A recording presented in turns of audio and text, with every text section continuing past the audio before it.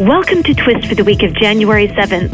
This is Sarah McGann at KPMG's Washington National Tax Office.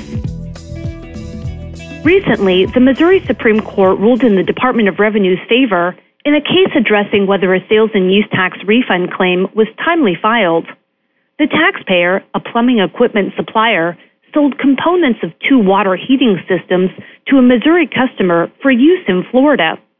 The taxpayer charged Missouri sales tax on the 3 separate invoices shipments and remitted the tax collected from the customer on the first 2 transactions to the department on April 26, 2013. It remitted tax on the 3rd invoice in December 2013. Later, it was determined and agreed to by all involved that Florida sales tax was due on the items. On May 11, 2016, the taxpayer requested a refund of the Missouri sales tax. The department denied the refund related to the taxes remitted on April 26, 2013, on the basis that the refund claim was outside the statute of limitations.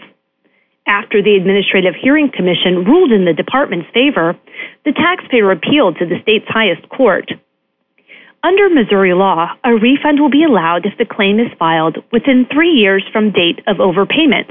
The director's position, which was supported by case law, was that the date of overpayment was the date that the taxpayer remitted the sales tax to the department.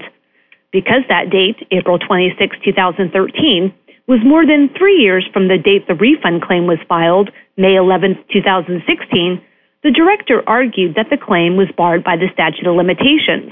The taxpayer, on the other hand, argued that although it remitted the tax to the department on April 26, 2013, it was not actually due until December 20, 2013, because the sale was not complete until the last component necessary for utilization of the water heating system was shipped in June 2013.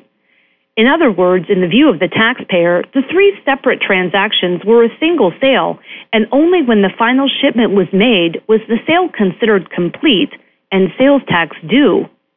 The court noted that if the transactions were treated as a single sale, a regulation, which was promulgated after the case interpreting the phased date of overpayment, defined the date of overpayment as the date due of the original return or the date paid, whichever is later. Thus, if all the transactions were a single sale for which tax was due in December 2013, under the regulation, the sales tax refund claim would be timely for all the transactions. The court, however, concluded that under Missouri's definition of a sale at retail, each shipment was its own sale because each shipment was a transfer of tangible personal property for consideration. The court rejected the taxpayer's position that the definition of the sale in the Missouri Uniform Commercial Code governed the outcome. As such, it was not necessary for the court to determine whether the regulation exceeded the scope of the statute. Please contact John Griesdeck at 312-665-3024 with questions on this decision.